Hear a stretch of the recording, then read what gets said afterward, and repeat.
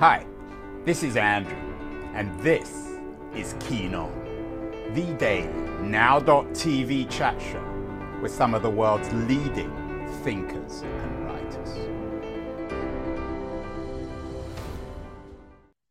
Hello, everybody. It's Wednesday, November the 23rd, 2022, day before Thanksgiving. Some people might say we don't have a lot to be thankful for. We live in an increasingly inegalitarian, aristocratic society. So many shows on this over the years. Still probably the best is with the UC Berkeley economist Gabriel Zucman, one of the younger versions of Thomas Piketty, who warned us about this inequality in his latest book, The Triumph of Injustice. What does this mean in terms of thinking about the wealthy in particular? One of our guests earlier this year, Jeff Rosenthal, suggested only rich people can afford to think big and chase their dreams and build community. He has a new book out, Make No Small Plans. Only wealthy people perhaps can afford to do that, to avoid making small plans. Although some people seem to think that wealthy people aren't really that different from everybody else. Jamie Weiner was on the show recently. He has a new book out, The Quest for Legitimacy, How Children of Prominent Families Discover Their Unique Place in the World, suggesting that the kids of the wealthy struggle as much for identity and legitimacy as the rest of us. My guest today, I think, might be in the Weiner camp. She has a new book out, came out yesterday, The Myth of the Silver Spoon. Quite a provocative title. Kristin Keffeler is based in Boulder, Colorado, and she's joining us today. Kristin, happy Thanksgiving for tomorrow. Thank you, Andrew. I'm excited to be here. Happy Thanksgiving to you, too. Thank you so much. So, The Myth of the Silver Spoon, a very provocative title, Kristin. What do you mean by that? You're suggesting that the silver spoon, particularly in our age of inequality, is mythical, that if you're born of a wealthy family, you don't have any natural advantages? I am saying that the myth of the silver spoon is that, like, if you're born into a wealthy family, you have it all made, and that there are no problems. I would say I'm very much in the Jamie Weiner camp. In terms of, he is both a friend and colleague, and in terms of shining a light on the fact that just because you're born into wealth doesn't mean that you have no problems. What I disagree with, though, what you just said is that you don't have any natural advantages. I think every single one of my Rising Gen clients would absolutely agree that they have significant advantages, and that's actually one of the things that becomes a stumbling block.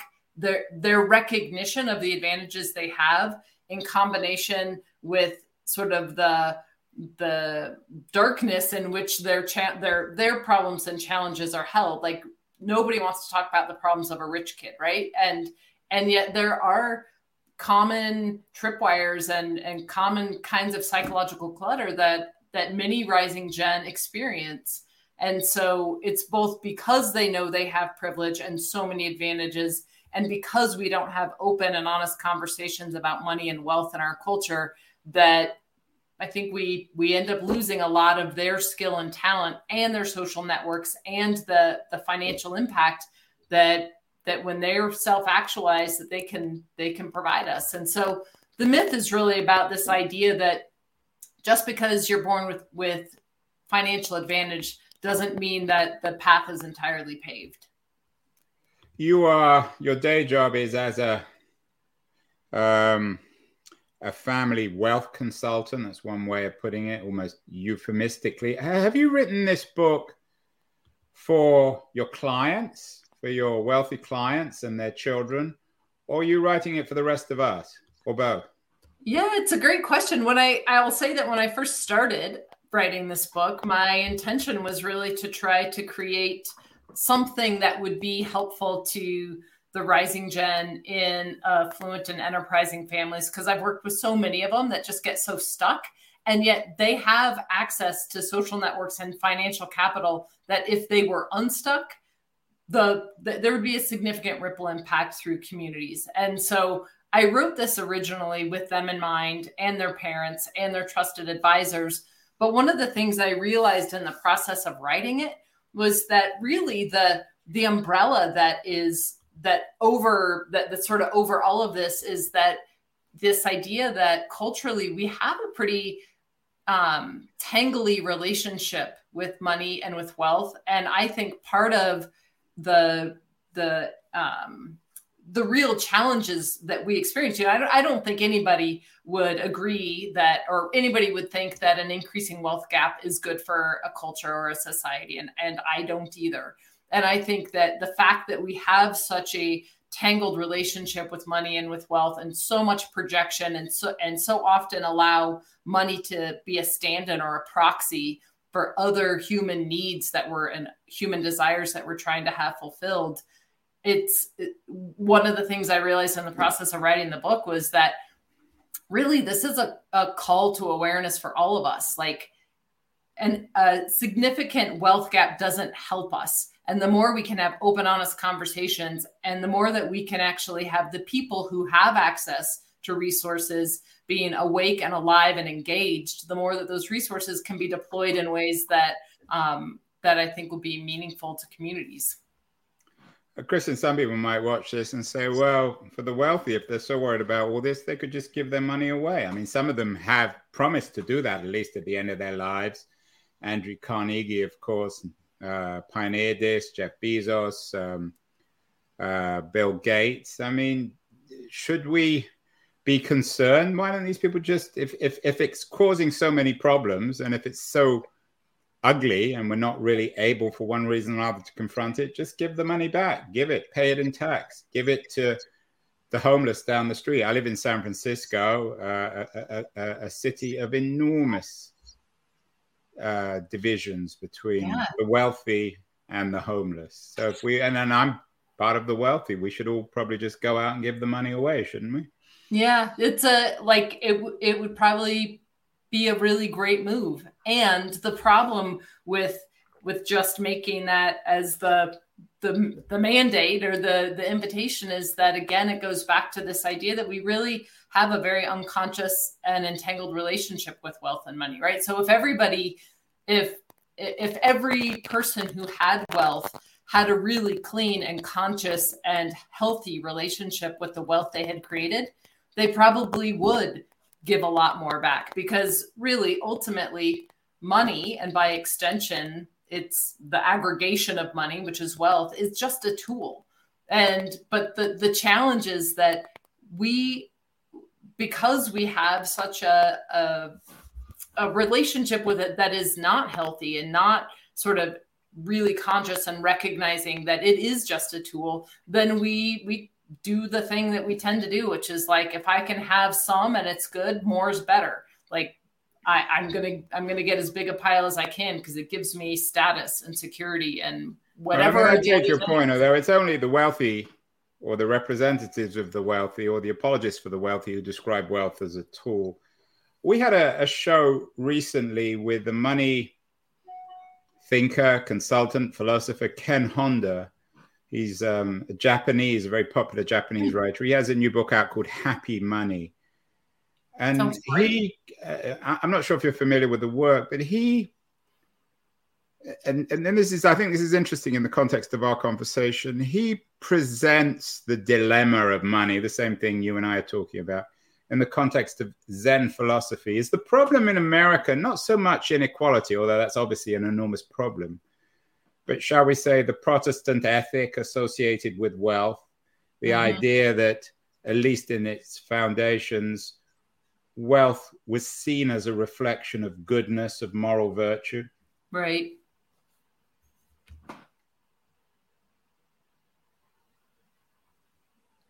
Oh, are you there? Yeah, no, that was a question. Oh, sorry. I thought that you. I seem to have. You look shocked. But no, are you a believer in Weber's theory of the Protestant ethic and the idea of wealth as the Protestant version of salvation, which is why people worked so hard and valued wealth so much, because it had these metaphysical properties. Right. I'm okay. I understand the question. I thought you were still leading up to the question. No, I'm not I believe that is part of the fabric of how we relate to money. I'm not a believer in the premise itself, but I believe that is actually a huge reason that we have the relationship that we do with money. And, it's sort of woven into our fabric, and culturally we're not the only ones who have a tangly relationship with money, but we definitely in America, we do have a sort of long ties or a long history of kind of a relationship with money where it's not always what it is, right? Like at its heart, it's a tool. And for a long time, we've done this dance with, is it virtuous to have money, or is it virtuous to not have money? Does it illustrate goodness to have more, or is it better to actually be poor? Like, these are things that, like, we create this binary narrative around money, and people end up being in one camp or the other, and that's extended to modern day.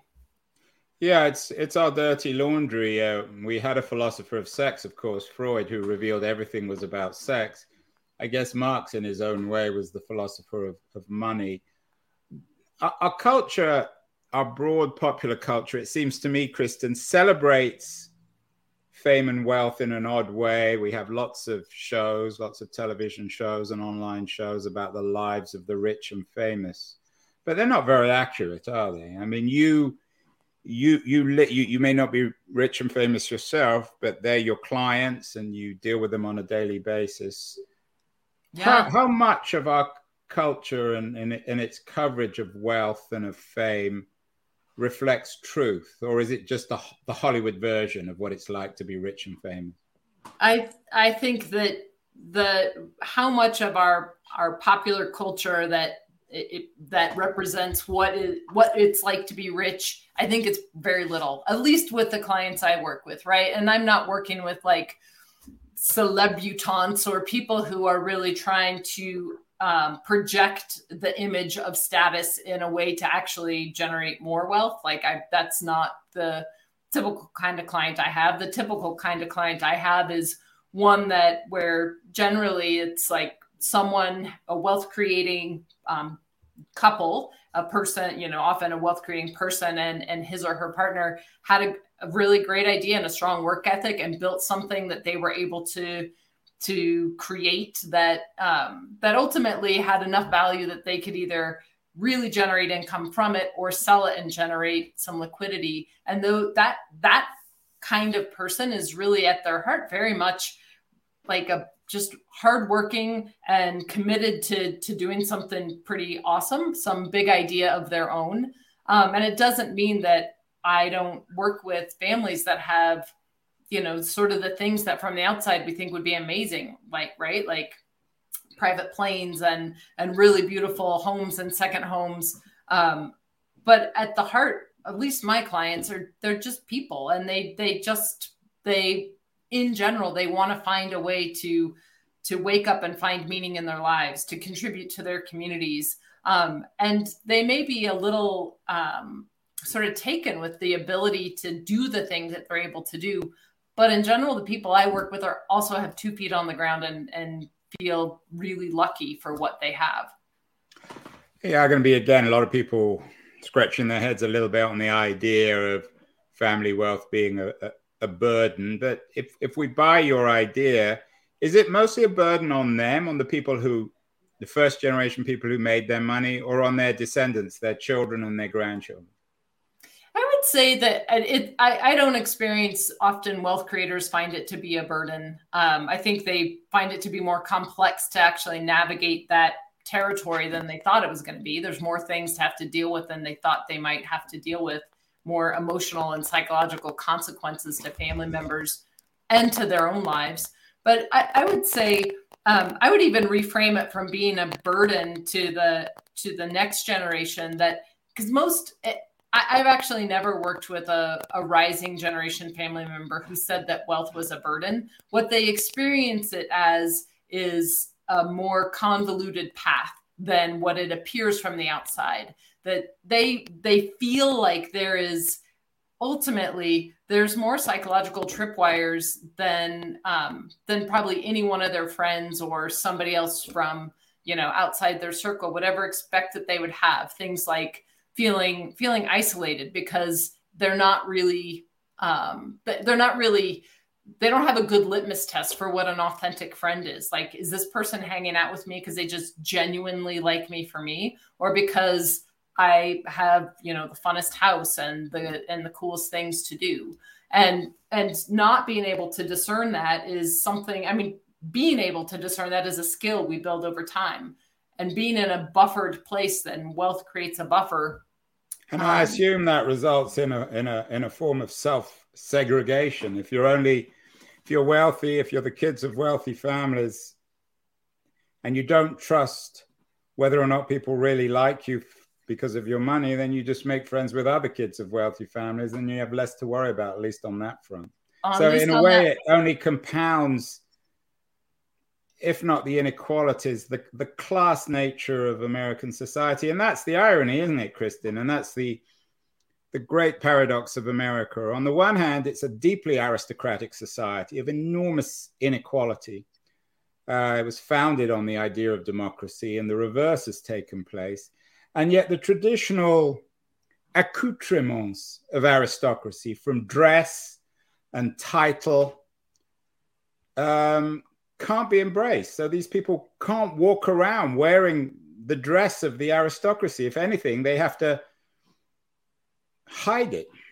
Right. Yeah. I think you're right in that it's it's sort of an interesting paradox of the role, in our culture. Wealth really does create it has the aristocracy. It's the thing that, when you're part of the masses, it's what you might be looking to say, like, I want to be like that. And yet we also have projections of what, sort of the pining for what we think it would be like if we were wealthy.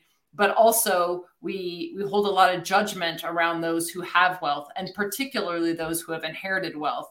So again, it's like that place that becomes that makes it difficult for us, I think, to have honest conversations about what wealth actually is and what it isn't and what it can do.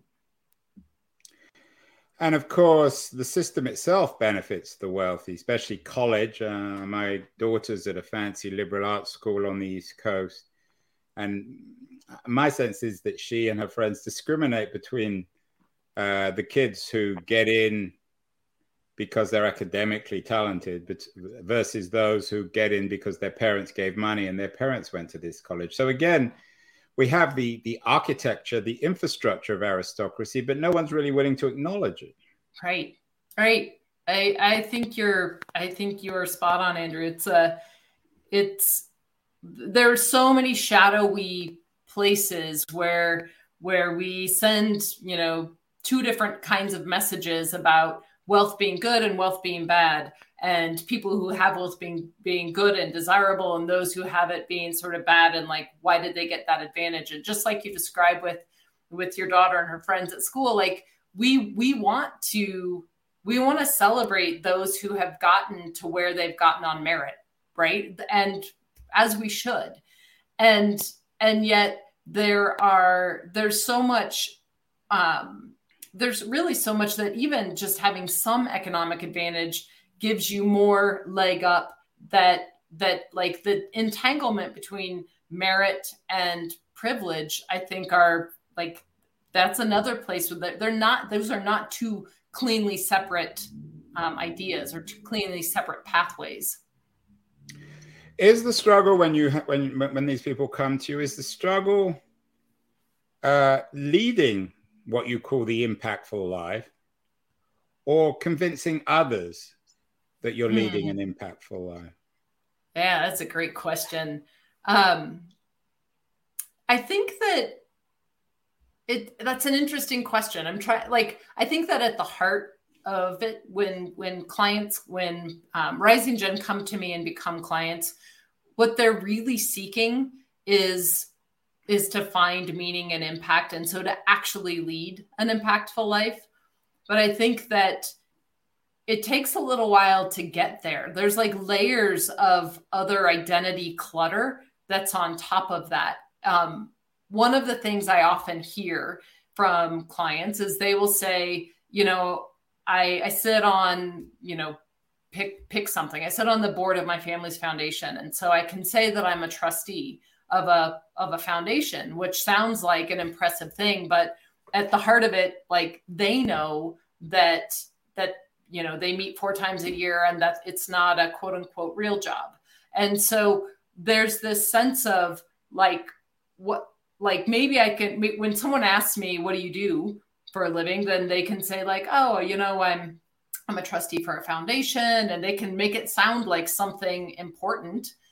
And yet inside they know that in that moment, they are probably doing something important, but that doesn't take up all their time, and that may not really be having the kind of impact that they want to have. And so there's also this confusion between like genuinely wanting to feel like their life matters, like what they're doing has meaning and impact, and being kind of getting tangled up in just this idea that like, well, what do others think about what I do? And if I don't have to have a real job, go out and get paid for my work job, should I be working? And like, there's layer upon layer. What do you tell them? I mean, you're a professional consultant. You call yourself a family wealth consultant, which is a euphemism. I think there are other words we could use for it. My amateur response would be go out and get a real job, become a doctor, become a social worker, go overseas and help development stuff, address environmental issues. There's so many things you can do. You don't have to work for your family trust. For sure. My advice is that working is important. Working doesn't have to be defined the way we traditionally define it. And I can speak to that in a minute, but I think that at the heart of it, this idea that removing the financial need to work in any way removes the human need to work. Like, even if you don't have to work to earn money, to pay your mortgage, to pay your water bill, that doesn't remove the need that we as humans are wired for work. We're wired to see how when we put something out in the world, there's a response back from it, right? It's from like the earliest age when we're in a crib and you start dropping toys out of a crib, and you want to see like, how much noise does it make? Who comes running? When I do something, what's the response? And so there's this very deeply wired part of us that has a need to work. The real opportunity for the conversation, I think, with the Rising Gen I work with, isn't just to say, well, then go get a job, but it's to figure out like, how is it that, given that you have been given so much, usually great education, the ability to not worry about where food's coming from or where you're going to live, like all of those worries, those sort of day-to-day worries that many people struggle with, those are taken off their plate. So then it's really about asking the question of, how do you want to go use the skill and talent and privilege and power you've been given? And what does meaning look like? And those are big questions. I mean, maybe you and I at the ages we are today could really dive into those questions in a more productive way. But like, imagine you at 22, or, I think me at 21, 22, 23, and trying to think about like, well, what does a purposeful life mean to me? What does, what is my passion? Like, those questions are not really questions to be answered in your 20s. Your 20s are really about building identity capital, going out and testing and trying lots of things and figuring out what really works and doesn't work for you. And where the trap is that often Rising Gen end up coming into having some level of access to wealth or to the resources they have at an age when they're not yet really ready to go like plug into passion. And yeah, I mean, Kristin, maybe one of the problems is these choice of language, rising gen. Why not just call them young rich people? Right. Because I think what does that even mean, rising gen? The rising gen is really it's a way of naming. So the term we used to use is next gen, right? We used to say, oh, that's the next generation in that family, which really only gave them identity in relationship to the wealth creator and their family, right? So I'm the next generation. I'm a G2 or a G3 which by definition is already putting. And there's obviously a pun here, chips on their shoulder. Right. Most of us can't afford chips on our shoulder, but they're lucky or unlucky enough to have chips on their shoulder. For sure. It's and it's already saying like, I mean, do you find, Kristin, my sense is that there's not enough generational rebellion these days, that the kids these days love their parents and their parents' culture, which is very unhealthy and ugly. Do you find that what you call the rising gen, do they hate their parents? I hope they do. It would ruin their lives, right? Made them feel bad. Giving them too much money. I don't find that they hate their parents. I find that, like most people, they're just trying to find a way of belonging in their family, right? Like they're lost. They're lost. It's a lost generation. What about we've done a number of shows, Kristin, on. Speaking of being lost, how young men in particular in our culture in the early 21st century are lost, given the changes in our economics and cultural assumptions. Are you seeing big differences between, and I use your term, rising gen men and rising gen women? That's a great question. I hadn't actually segmented it by gender in my own thinking. I'm not sure I would say I do see really big differences between them. I think that the challenges that they face are consistent. Maybe there might be some like more delayed launching with the men than the women. Until they're about 50, they still live at home. Right, exactly. But that doesn't even necessarily have to be an economic thing. That might just be a male thing. Yeah, and in the old days, of course, in the traditional aristocracy, the value of women was marriage. What about the issue of marriage, particularly in the context of sharing wealth? I mean, that's how you share wealth. Are you finding that these kids are intermarrying with each other, or are they marrying, so to speak, out? I find that that the relationship clutter that these young adults have is pretty deep, and that often they tell me it would be easier if they could just marry someone who was maybe in a similar economic demographic, but the truth is it's not, because that really understanding what this wealth is and isn't to a rising gen is what is more important to helping them understand how to be in relationship. And I would say that it is one of the things that is probably most difficult is for most of them is finding partners that they feel they can really trust and who they feel really love them for who they are, and where they can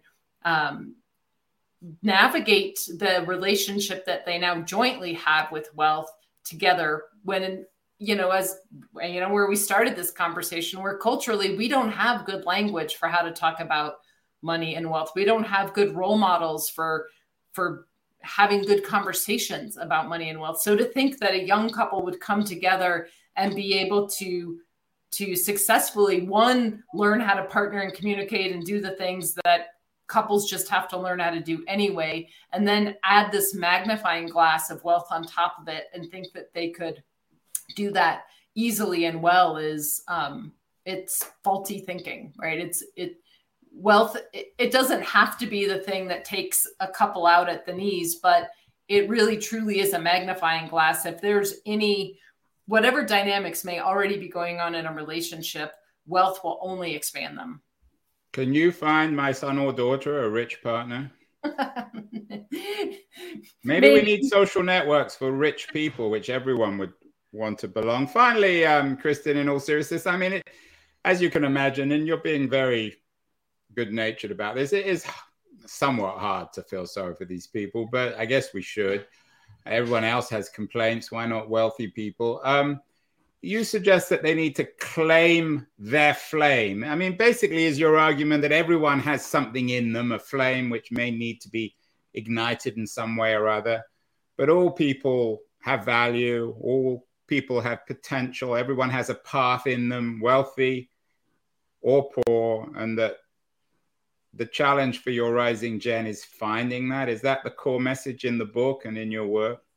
Yeah, it is. And I have to correct one thing that you said, Andrew, because any one of my rising gen would totally cringe at the idea that anyone would feel sorry for them. They're not asking for a cry of sympathy.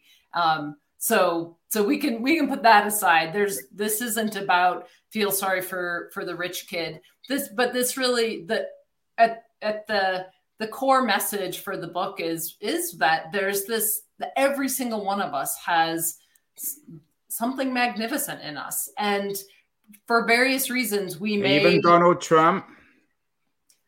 Who, you want me to opine political? I'm not sure. He's the son of wealth who made even more wealth. Anyway, I don't want to talk about Trump. Yeah, I don't want either. Brought him up. I do think that, I do think everybody has something brilliant in them to bring forward, and how that gets channeled and the impact that it has is really up to each one of us to be on the path of self-actualization, to decide, like, I'm going to own my own life. I'm going to take radical responsibility for creating what I want and need to create. And everybody has their own psychological and emotional clutter. And this is really just about naming the specific kind of psychological and emotional clutter that those who have been born into great privilege have, and to acknowledge, like, if we could have some legitimate discourse about that, about the idea that money doesn't solve everything. It doesn't make everything easy. And in fact, it makes certain things harder. And the more that we could actually have discourse about that, the more I think that those who have access to wealth and who have access to social networks and to the ability to truly have impact because they have capital, the more we could actually solve a lot of problems that we have been very entrenched and stuck with, and where governmental agencies and even well-meaning nonprofits don't have the ability to move as fast as privately held capital can move.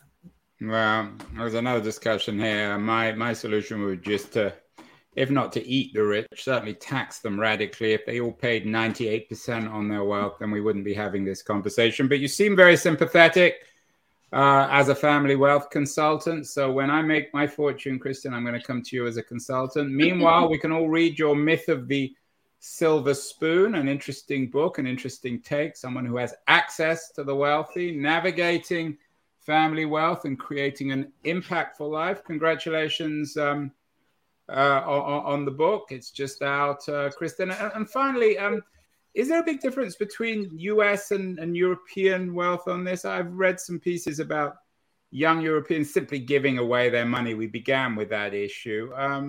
I'm sure there are some young Americans as well, but do you see Europeans pioneering this in terms of the young wealthy of Europe simply just acknowledging this is a huge problem and just quite literally giving their money away? Yeah, you know what? My experience set is more US centric, so I can speak more from experience in terms of what I see in the US culture. But I would say that Europe in general has often Europeans show a different relationship with wealth because there's such a longer history of dynastic wealth. Like the kind of wealth that is in Europe is like so many generations older than what we have in the US, and it's held in a different way, right?